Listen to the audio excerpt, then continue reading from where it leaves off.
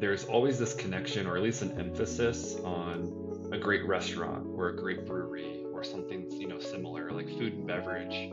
Yeah. And I see this across the country in different asset types, but I'm curious what you think the connection is to F&B, to a neighborhood, or to a sense of place. I think those types of spaces, restaurants, breweries, coffee shops, they're like the last sacred ground of sort of the antithesis of social media. So you really can't get that experience anywhere else from our perspective, and people need that connection. It feels like now more than ever. On this episode, I'm speaking with Howard Pastor and Mike Sturdivant of Pastor Properties, now a third-generation real estate company based in the Twin Cities. Howard joined Pastor in 2000 and worked alongside his father, Edward, until his passing in 2012. Today, Howard continues Pastor's legacy of combining local knowledge, regional insight, local relationships, and a broader national perspective. As VP of Development, Mike focuses on sourcing and completing development, redevelopment, leasing, and acquisition projects for Pastor. He's been instrumental in forming new joint venture partnerships and expansion into multifamily development, and played a key role in Pastor's Texatonka projects. This is a really fun conversation with a few friends, and I'm excited to hear the story of Pastor, which extends all the way back to before World War II. Let's jump right in. Great. Howard and Mike, thanks for joining me on Transforming Cities. Really appreciate it. Thanks, Chris. Good to be here. You bet. Thanks for having us. Excited. I love a good three-person conversation here. We don't do it too often on Transforming Cities, so it's going to be fun to hear from both of you guys about the backstory of Pastor Properties and what you're up to today. But if you've listened to Transforming Cities before, then you know that I like to start with backstory. I think it's important for context. And so let's kind of do Howard first, Mike second. Howard, tell me a little bit about where you grew up, what the upbringing was like, and Howard as a youngster. Can you paint us that picture? I can paint you that picture, yes. Well, I mean, I'm 54 years old, for a little bit longer, so I did grow up in the 70s, which was a fantastic period in America, growing up in the Midwest. I heard it's only the second fantastic to the 80s, so that's good to know. I did grow up in the 80s. Good music too. in the 70s. My Good music is more influenced by the 80s. But I would say I grew up in a pretty typical suburban Midwest home, coming from a Jewish family in the upper Midwest. Played sports growing up. I have a little sister. I guess she's still little, but she's now grown up. But growing up, the two of us, a lot of humor in my household. I would say that the family business kind of pervaded really every aspect of our life. And my dad was this typical like entrepreneur that probably could never turn it off. People probably define that as a workaholic, but it was just ever present kind of in the conversation at home and at the dinner table and on vacation. And we would, either be out looking at buildings on vacation, my dad and I, or we would be meeting various, business associates of his, either at the dinner table or on vacation, meeting people in some sort of like social settings. So, and I would say, my quality time with my dad growing up would be more, fitting into his schedule, right? It was very different than the way the world works today, where we conform everything to the kid's schedule. Like we conform to his schedule, right? So if I wanted to spend time with him, it would be like going to do errands with him, or, driving around shopping centers on vacation and going through the alleys of shopping centers on vacation in Florida. Yeah, good memories like that. A little bit different these days. I think we were joking when we talked last that, it'd be like having all of our business associates over for dinner nowadays. It feels sort of weird a little bit, but I think maybe more common practice in the 70s and 80s as for compared sure. to the 2020s. It was fun. Mike, Mike, tell me about your background. Are you were you also driving around to to alleyways and loading docks of shopping centers growing up? Yeah, not so much so ingrained in the real estate like Howard as a youngster. Howard throughout his age, so I'll throw out mine. 36, grew up in the Midwest, had a great upbringing. Really fortunate to have two great parents and four siblings, so kind of a larger family. Like I said, one of five kids. We have a large extended family that's really close. And so, really big get togethers, times at the cabin, uh, hockey and lacrosse. My dad ran a small dry cleaner, so there was always an element of kind of hard work instilled at me at a young age. I remember, as early as I can remember, being at the dry cleaner, helping to just sweep floors, do whatever I could to kind of be helpful. Many mornings watching my dad up and out the door, 5:30 in the morning and not back until six Mm, o'clock. And mom would stay at home. So, she had probably the biggest job in the household. mhm. And so, yeah, really, really fortunate upbringing. How did but I know we're going to get a little bit more into this, but how did real estate, whereas real estate was really ingrained in Howard's upbringing, how did real estate find its way into your life? Was there anything in particular? Yeah, yeah. So I had, some exposure to real estate. One of my kind of mentors in the business is my uncle Tim, and Tim is kind of a rock star developer in the Twin Cities and runs today a large development firm. And so uh, he kind of turned my ear to real estate in about 2011. At the time, I was in school. In management in the restaurant business, and he suggested, that I consider getting my real estate license, and that was kind of um, the spark in interest in real estate, and then just kind of went from there. Mm. Really interesting. I want to, we're going to definitely come back to more of that. I want to dive into right away this story of Pastor Properties. It's a third generation real estate company. And I think the origin story and sort of the over the years story is really fascinating.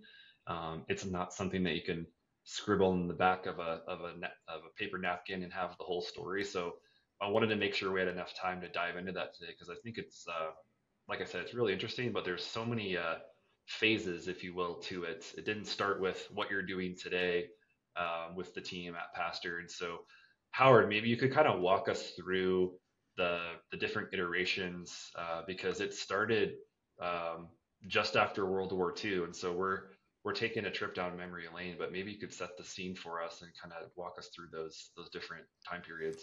Yeah, so I would say actually the entrepreneurial part of the business started before World War II. My grandfather was a first generation immigrant, kind of from outside of Odessa uh, in um, uh, off the Black Sea and kind of Russia, Ukraine area. And he immigrated in 1920 with his mother and his four or five siblings. Mm, Um, his dad and some of his siblings actually had come earlier and World War One broke out, so they were stuck as as the war broke out. Anyway, he was a very entrepreneurial guy, probably from a young age. Spoke a lot of different languages as a result of kind of being in that part of the world. And I think that he always had this kind of moxie and um, personality. He was a salesperson at heart, and uh, prior to kind of the real estate business, he was in the coin machine distribution business, which means that they, in the call it 30s and 40s, would be the representative for companies like Bally, slot machines, pinball machines, and Wurlitzer jukeboxes, and they essentially had these routes that they owned, Mm. and they were the sole like distributor. They would go and basically sell these machines to bars and restaurants, and then they would buy it from Bally, and lease it to these bars and restaurants. And so they kind of started with this distribution business. Then they built a finance business around that, where they were kind of buying and financing the machines. Um, and It was during that business that he met my great uncle, um, or great great uncle, really his wife, my grandmother's uncle. Um, and they ended up kind of going into business in this coin machine distribution business. It was first called Mayflower Distribution, and then eventually my grandfather bought him out after World War II and kind of renamed it Pastor Distribution. Um, what ended up happening is that I think it was either right before World War II or after it, my Uncle Sam basically took that business with Bally and Wurlitzer and moved to Miami and started kind of developing the business there. My grandfather kind of stayed here. And at the end of World War II, they started developing single family homes Mm. in St. Paul in the Highland Park neighborhood with some other relatives. And they were basically building these neighborhoods in St. Paul, these kind of starter homes for all these GIs that were moving back. And eventually that turned into a commercial real estate business where they realized that these neighborhoods didn't really kind of have the goods and services that um, that would be required. And I think retail was probably changing quite a bit Yeah. post World War II, and so they started developing these shopping centers. And they were really involved in some of the first grocery anchored shopping centers here in the Twin Cities. Uh, and they ended up having a relationship with one of the grocery stores, grocery chains in town that was owned by a Jewish family with a lot of brothers. And my grandfather was really close with them. In fact, at one point, their office was literally in the same building as ours on University Avenue in St. Paul. And so that really spawned the what was called Pastor Enterprises at the time, and the focus on kind of these neighborhood grocery anchored shopping centers. That's really fascinating because the way the story is going to trend now, moving forward, in some of the work that you're involved in today and have been involved with over the last decade or so, um, originated in the 40s and 50s. That's really fascinating that this family business seized an opportunity and then kind of realized we need more community with grocery anchored shopping centers and so forth, and all that came from pinball machines and so forth. Which is just I smile at that because it's such a unique story. You don't hear that every day. So, but not to interrupt. You go with where the sale when you're a Yeah, salesperson at Right. heart, right? right. You You Right. find go a and you sale. look where is that gap? Mhm. Yeah, What find. what need what needs not being solved in the world, and how can I be a part of that? So there were a couple more phases really before you stepped in, or maybe one other, I guess, large phase into the 60s and 70s. But I think your grandfather passed away in the early 60s. Yeah, What was so taking place then? as this business was kind of growing, and my grandfather was right this successful entrepreneur, and um, you know kind of developing stuff at the forefront of the development of the suburbs. um, he ended up passing away in the early 60s, and my dad was in college. I think my dad and his older brother were in college, and there were some uncles in the business, and they basically came into the family business, um, and they did not do a great job with kind of like contingency planning or estate planning, and they were in a really tough spot where they were, you know, moving things around, trying to avoid bankruptcy, and kind of working with the banks and other creditors, um, and the government on the estate taxes, and kind of bootstrapped it, and Mm. went through probably a lot of trauma just to kind of keep the thing afloat, which they did. Um, and and then my dad and my uncle were really, that was the second generation. They were in the business, and they kind of maintained what they had. They started to do probably a little bit of development, a little bit of acquisition, um, but I would say that experience for sure colored their risk tolerance, and they were not as they were a lot more risk averse than my grandfather Mm. was. Right, my grandfather kind of coming from nothing, probably no big deal for him to risk everything on each deal. Second generation, not so much. Um, anyway, that that's kind of the story for a couple of decades, and then I moved back in March of 2000 to work with my dad. At that point, he had bought his older brother out of the business, and it was just my dad that was in the business. And uh, I was living in Chicago. I had been working with a company called Mid America Real Estate. They were involved in third party leasing, management, brokerage in the Chicagoland area. At the time, that was their only office. Now they have several offices around the Midwest. And uh, great experience for me. I was there for about 8 years.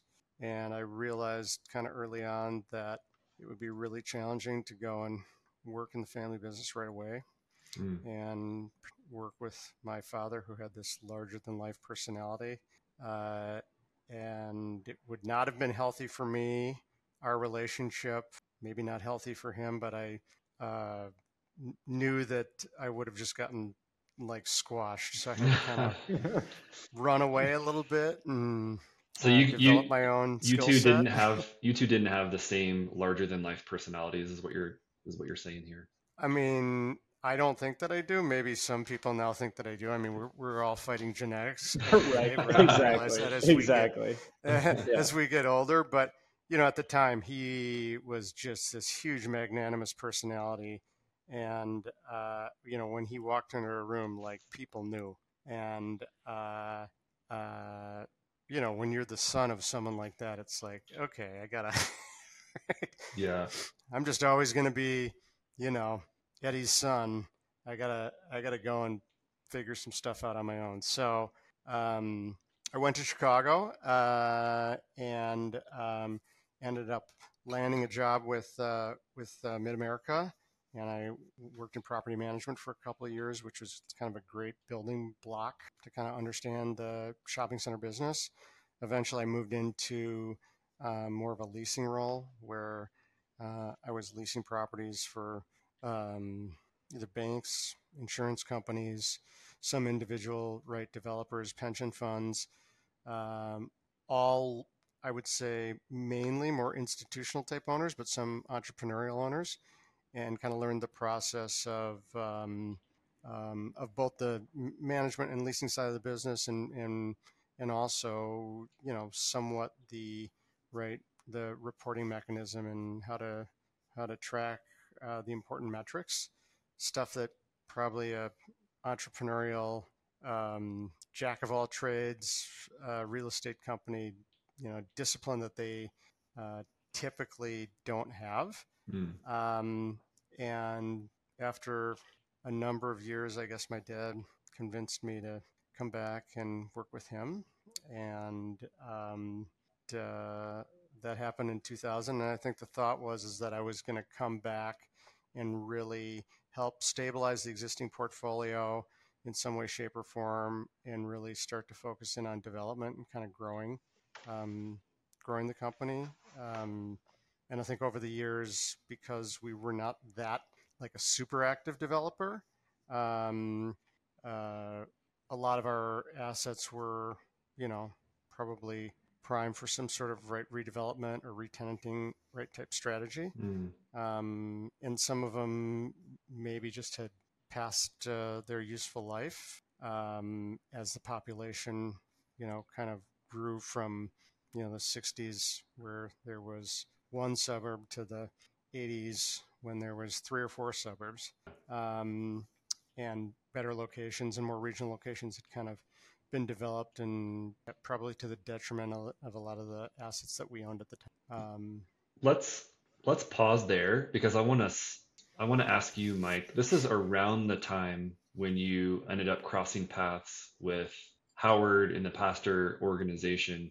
Um, how about you catch us up to speed with your backstory in terms of cutting your teeth and what you were working on as you ended up ultimately joining the pastor team?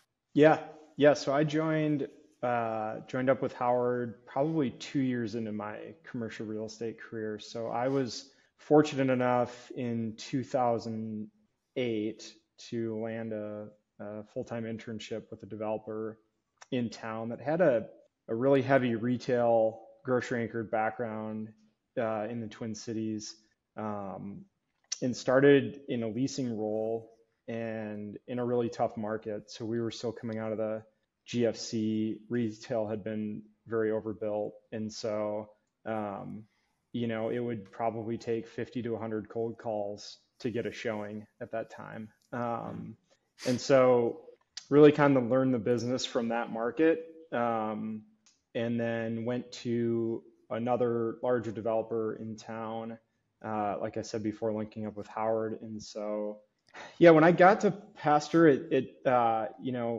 meeting with Howard, could just tell that Howard wanted to kind of take the company into the next generation. And so I was fortunate to come in at kind of the foothills of that transition. And so it's been a fun ride. Thanks for listening to this episode of Transforming Cities. Brought to you by Authentic, delivering premier multifamily brand experiences and smart digital marketing. Authentic's proven approach accelerates leasing velocity, boosts rental rates, and increases long-term value. You can find out more at AuthenticFF.com. And by Charles Gate, the multifamily investor's secret weapon to help underwrite, go to market, and operate projects that generate market-beating returns. With an adaptive staffing model and on-demand leasing teams, Charles Gate empowers a better resident experience at an efficient cost structure for today's owners.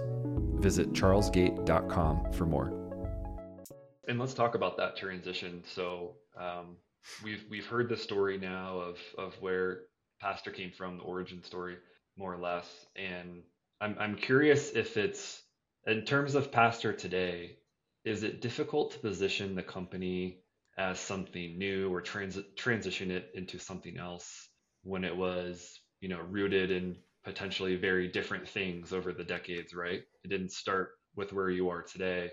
Is that a difficult challenge to shift? And maybe Howard, you could start us off on this one. Is that a difficult challenge for you? Was that a tricky piece of terrain for you to navigate, or what was that like for you in the, call it, 2010s? Well, so I would say I joined the company in 2000. My dad was still around. My dad was active. And he started to kind of become less active. My dad at the end ended up having Parkinson's. Whether it was technically diagnosed or not, I guess kind of irrelevant, but he just became less active in the business. And at a certain point, it just was clear that he didn't have the same energy and attention to detail he did previously, as Parkinson's does to people. And so I think oftentimes, like in family businesses, entrepreneurial family businesses, there's not like this formal transition with, you know, confetti and a trumpet and all that kind of stuff. You just end up starting to do more and more stuff that you weren't doing. That's really kind of what happened for me when I kind of came in. Mm-hmm. And I was always trying to push. I was trying to push to improve the team, bring on more talent. From my dad's perspective, it was trying to spend more money. He would say, "Look, anyone can spend money. Show me how you're going to make money." Right. So I say that anecdote to kind of more kind of communicate this challenge, this typical challenge between family members, particularly a father and a son, second generation, third generation, where there's this, right, this push pull where the younger generation probably wants to take more risks. The second generation is kind of risk averse, and it becomes a battle. And we got things done, not as fast as I would have liked, and then we did start to do some new, interesting, challenging things. My dad passed away in 2012, and I would say a lot of our transition into, call it, mixed use type properties, and certainly going into multifamily ground up development, those happened after my dad's passing. Um, and I would say just natural in a family business where that that freedom that sometimes happens for a leader when the previous generation doesn't have as much right control. Clearly, when one passes, that happens.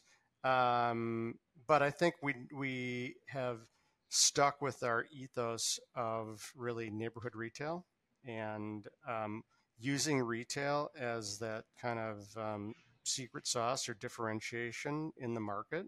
Um, and certainly, right, stuck with the principles and the values that were handed down from my father on, right, being prudent and uh, fiscally disciplined, and those types of things, and right, the importance of relationships. Right, we've never really gotten away from those, Mm. but it definitely was a change, and I think that the market um, certainly viewed us maybe as less active. I don't know, maybe sleepy. Uh, and for us to kind of transform and be like, okay, we're going to be a lot more transactional. We're going to start to do some development. We're going to start to do some different things, um, and start to get into product types that we were not involved in before. That for sure was different, and it took some transition, and we had to make sure that we were being prudent, and yet uh, also not having it stop us from trying new things. Mm.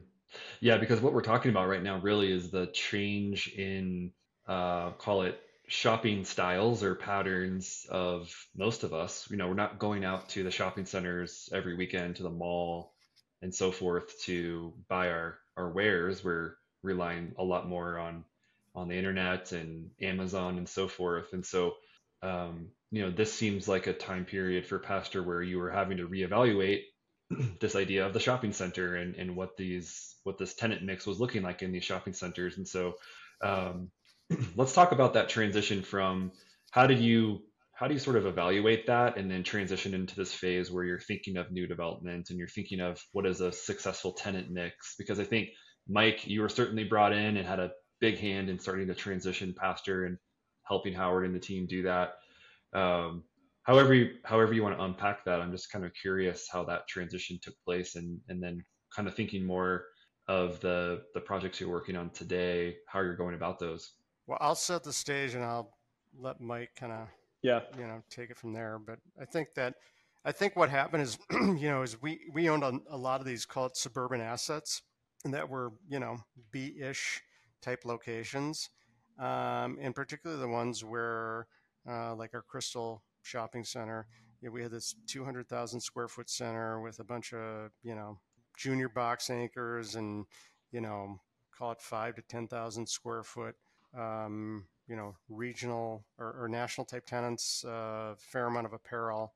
Uh, and as you started to kind of take a look at like the different tenants that existed and the categories that they represented, um, particularly kind of in that junior box category, you realize that there was less and less of those retailers. And Mm, where there used to be, right, call it 3 to 4, there was now only one. And so as we looked at that holistically, we were like, okay, it's going to be really tough for us to play in that environment. What we need to do is kind of take those assets, try and fix them up as best as we can, and sell them and invest in better locations, right? Let's invest kind of up the curve. And I think for us that meant we were going to be investing in more dense urban neighborhoods, first ring suburban neighborhoods where there was good density. Ended up meaning that we were investing in smaller assets, but better quality, better locations, with the thought process that, like, we don't know where retail is necessarily going. Like, we're not smart enough to prognosticate 5, 10 years out what retail is going to look like. Mm. We have enough experience to know what good locations are. And as the world changes, we always know that that's going to be, right, a good location with good foot traffic, with good vehicular traffic, with other good kind of co-tenants around. Um, and if it means that we're buying an asset with retail on the first floor and some office on the second floor, how do we learn about this small office and kind of get comfortable with it?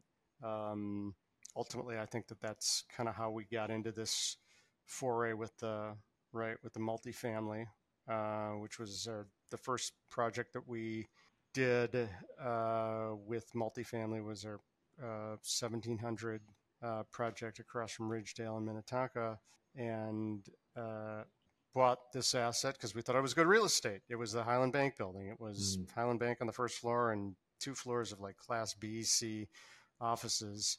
Um, Ultimately, we knew it was a great retail location, but it needed to be more than just retail for us to kind of justify the expense of, right, tearing that building down and doing something different. And it was through that kind of learning and investigation with our friends at Bader Development that we started to learn and understand that it was a really good residential location, and that kind of kicked off us looking at a mixed use project there, which we ultimately got done. Um, we liked that. We kind of liked that development, and I would say that, Mike had recently kind of joined us, and he was eager to kind of get involved in the development side, and he really kind of took that experience and started to really grow the types of opportunities that we were looking at that were more than just retail. Yeah, Mike, I'm curious from a tenant mix perspective. We've talked a lot about this offline, not on our podcast here, but what are you thinking about? What are you looking for? What opportunities are um, sort of relevant to the work that you're doing today? And feel free to reference a specific project if you want, or experiences that you've had in the past. But I think for those listening who are in this work, or in this field, doing this work, I think hearing from another in the industry is always insightful. So I'm curious what your take is. Sure. Um, well, for us and probably any real estate project, local expertise really important. We pride ourselves on being local, staying local, and really trying to understand in each neighborhood what is the customer missing, whether that's a uh, commercial retail opportunity void that we think can be filled in some way, shape, or form, or a multifamily opportunity kind of in and around the retail. So, like if we think about our St. Louis Park project, our Texatonka projects, it really started with, does the existing center match up with the surrounding neighborhood? And I think as we studied that, the answer was no, it didn't match up. The neighborhood had changed. And so, um, and from a tenant mix perspective, like I said, you're trying to get smart on what does the customer need and try and match that with, the retailer or operator going into this space. So Mm. that's kind of where we like to start. And then the tenant mix, starts to form from there. You always mention that the main thing that you're focusing on is bringing value to the locals in the neighborhood. And what I've observed is that there's always this connection, or at least an emphasis on a great restaurant or a great brewery or something, similar, like food and beverage. Yeah. And I see this across the country in different asset types, but I'm curious what you think the connection is to F&B, to a neighborhood, or to a sense of place. How would you think about that, or how does that tie into your work? And I think Howard hit on it a little bit earlier. Some of that's just been, a natural attrition in the number of retail categories that we're interested we'll call it neighborhood retail. Um, and certainly over, my career have just seen that rent roll shift more and more as a percentage of total kind of food and beverage users. I think um, those types of spaces, restaurants, breweries, coffee shops, they're like the last sacred ground of sort of the antithesis of social media. So Mm, um, you really can't get that experience anywhere else from our perspective, and people need that, connection. It feels like now more than ever, and so, um, like I said, some of that's been natural evolution of retail. Um, some of that's been intentful on our side, trying to get a tenant mix right. But I think at the end of the day, it does go back towards, what is the resident wanting in their neighborhood and trying to match up yeah. with that.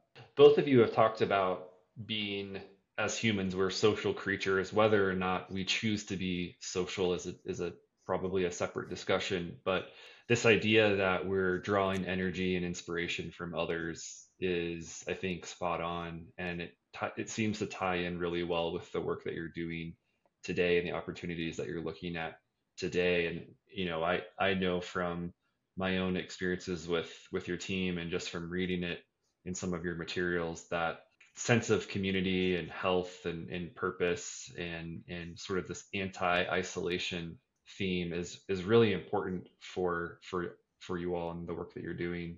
How do you approach this? Is kind of a big question here, but how do you approach that, as at the end of the day call yourselves retail developers, but it's so much more than that. And I'm curious how that is now playing into decisions you're making yesterday, today, and moving forward. I would say we're neighborhood developers, Yeah. really. It's not retail. We started out as retail, but I think as we've evolved, it's this commitment to the neighborhood. Neighborhoods, quite honestly, that either our existing assets where we're relooking at those and trying to figure out, like, okay, does that still work? How do we maybe redevelop this in a way that is more relevant today with where the world is and kind of what these what these neighborhoods want. And so, we've been a part of the neighborhood for several decades, right? For a number of our assets, and I think for some of our newer assets, we actually are we actually live in those neighborhoods, right? So while we might not have owned those assets for more than a handful of years, we actually live, breathe and interact in those neighborhoods all the time. So I think it's that hyper local perspective that Mike mentioned, where um, if you're looking at it from that perspective and looking at it from a perspective that it's something that um, you're going to own and be a part of for the long term, it really does change your perspective. Um, and I think you mentioned it, Chris. I mean, I think what we've kind of figured out is, okay, the existential question of, like, how do you make the world a better place? Um, I mean, ironically, in some small ways, right, a neighborhood shopping center multifamily developer, if we can create awesome, projects, particularly that have some sort of public or communal space where there's a reason for people to get out of their apartments, to get out of their homes, to get off the couch and be around other people, that's like that's amazing for, right, everyone's mental health and sense of belonging. Um, I think you're right. Getting them to actually then interact and meet their neighbors and engage. That's maybe a separate Right. discussion. I think uh, for now, right, the thought is, how do we create some of these, right, better, interesting spaces and places, and if we can, right, tie it into nature, Mm, tie it into, like, great landscaping and greenery in a natural environment. Are there walking or biking paths that somehow we can, connect into and leverage some of these community assets that already exist? That's kind of where I think our focus is shifted. Um, And sometimes when you do that, you create maybe something that's a little bit different.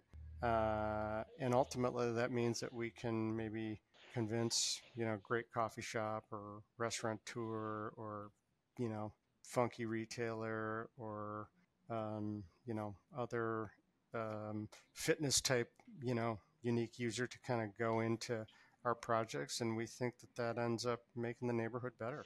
Well, as we begin to wrap up, that dovetails really nicely into where I'd like to end the discussion today, and it has to do with the challenges that lie ahead. You sort of started to touch on this, Howard, with regards to programming and how do you activate these spaces and actually get the people there and sort of enjoying that community and or I guess I should say participating in that community. Mike, let's start with you, and then Howard will kind of wrap up. Um, for you, Mike, as you're looking at existing projects, properties, and anything moving forward, what's on your mind as the sort of challenge or the thing that you need to solve in the coming years?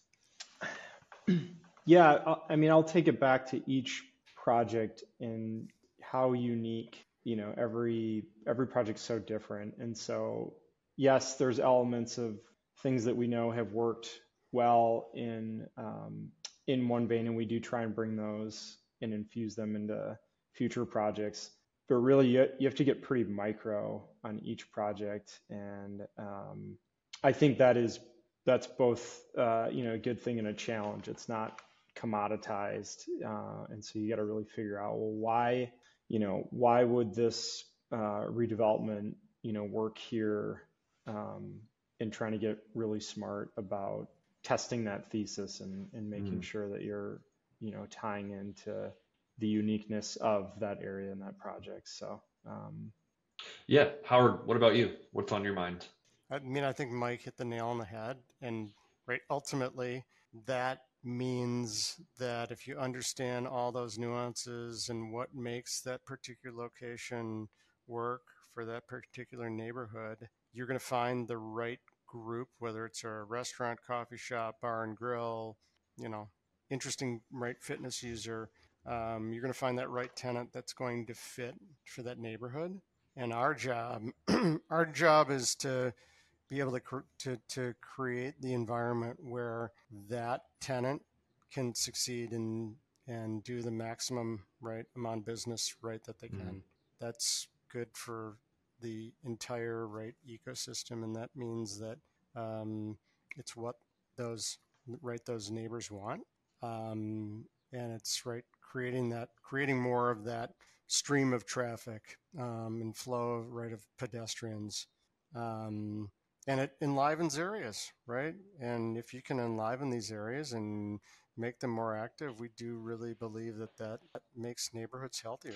And right, it's almost cyclical, right? I mean, Exactly. actually, it is yeah, very cyclical, right? yeah, Everything that we're doing is like the sense of community, um, right? This downtown area that every city used to have. We're trying to kind of rediscover that because that is what makes communities right healthy, and it makes people feel like um, you know they're included and that they mean something and that their particular neighborhood is right unique. And we're always trying to kind of take that take that approach. And I mean, I think even some of the things that we're talking about right now at more of the traditional neighborhood suburban shopping centers, it's like, okay, how do you bring in these different events? How do you program these events? If I go back 30, 40 years ago, right, we used to have these, kids, cops, firefighters, kind of like low level entertainment type events to try and bring people in. And as cheesy as that sounded at the time, in some way, shape, or form, we're trying to like yeah, recreate that because whatever it is, it doesn't matter. It's going to figure it out. If the people are there connecting with each other, that's I think Yeah. where the magic is, and that's what we're yearning Yeah, for. yeah, I think that's spot on. I think the term cyclical is uh, very appropriate for the discussion because it's as if, as a society, we've moved to the suburbs, to single family homes that have a big footprint, and then there came a loneliness epidemic. Now it's like, wait a second, what have we done? Oh my gosh! And then there's groups like yours that are thinking about how do we actually start to bring people back together and give the option and the opportunity to connect with local community and neighbors and get the kids back together. And I think that's very appropriate. Cyclical is hits the nail on the head. I want to wrap up with a rapid fire question that I always think is fun just to get inside the head of Howard and Mike in this case. And it always comes back to the book. And it could be a book that you're reading right now that you've just recently wrapped up, or maybe like an all time fave. But Howard, let's start with you. One book that you would recommend and why to the listeners. I'm reading a book right now called San Francisco by Michael Schellenberger, I think. And it's actually a deep dive into the homeless crisis that we have throughout the nation. And he kind of dives into why we are experiencing that more so today than we have over the last several decades. um, Pretty eye-opening, and ultimately some really interesting, like, creative solutions on how we can solve kind of that mental Mm. health and addiction crisis that really is fueling a lot of this homelessness, and um, not necessarily totally related to what we do, but certainly something that is an epidemic and really important for every community across the country. And so I would Okay, recommend it. noted. Mike, how about you? Yeah, well, first of all, would love to do more reading than I'm actually doing today. I'll chalk that up to my two young children that keep my wife and I on our toes at reading time. But it's a book called Extreme Ownership by Jocko Willink, who's become a well-known veteran Navy SEAL, and just a really good book on, leadership, which I think leadership in general is just an interesting theme, and feels like society needs, we need stronger leadership kind of all around, it feels like these days. So yeah, great book, great book. We will be sure to link both of these in the show notes for today's episode. So if you're curious to grab a copy, feel free. Links will be in the notes. Guys, it's been great to chat with you and hear the sort of windy, twisty history of Pastor Properties, and really exciting to see what you're up to today and what you're focusing on today and looking forward. There's only one more thing to do here, and that is to roll out the digital red carpet for you both. Um, Tell the world what you're up to and where they could find out more online and maybe get in touch with you guys. Yeah, I go guess ahead, that's Howard. me. Well, thank you, Chris. It's been a blast. Um, what are we up to right now? I'd say, two projects I would bring to the world's attention. We have a redevelopment of some street front retail in St. Paul at Snelling and Selby, right across from Whole Foods, and looking for some interesting food and beverage and unique retailers in a great location. I'll let Mike talk about maybe our Mendota Plaza Sure. development. You can find us online at pastorprop.com. Our Instagram handle is Pastor Properties. It's Paster. And LinkedIn, just to make it even more confusing, is Pastor Oh, wow. Enterprises Wow. That's slash okay. We Taking it have, LLC. back. that's why we have the show notes. No Yeah. one, don't be alarmed, anyone. We have the links in the description Yeah. here. So we're all good. No worries. Well, as Howard said, thanks, Chris. Really appreciate the opportunity. Always great to chat with you. Project we're working on, as Howard mentioned, we've got a strip center in Mendota Heights, and we're working on kind of a larger scale redevelopment of that shopping center.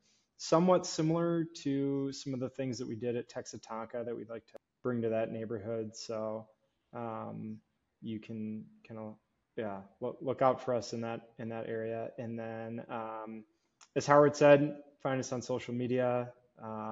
think we all aspire to be a little more active on social media, but you can certainly find us there and LinkedIn as well. Awesome. Well, guys, thank you again for your time. It's been a pleasure. Howard and Mike, thanks for joining me today. Appreciate it. Thanks, Chris. Great to be with you.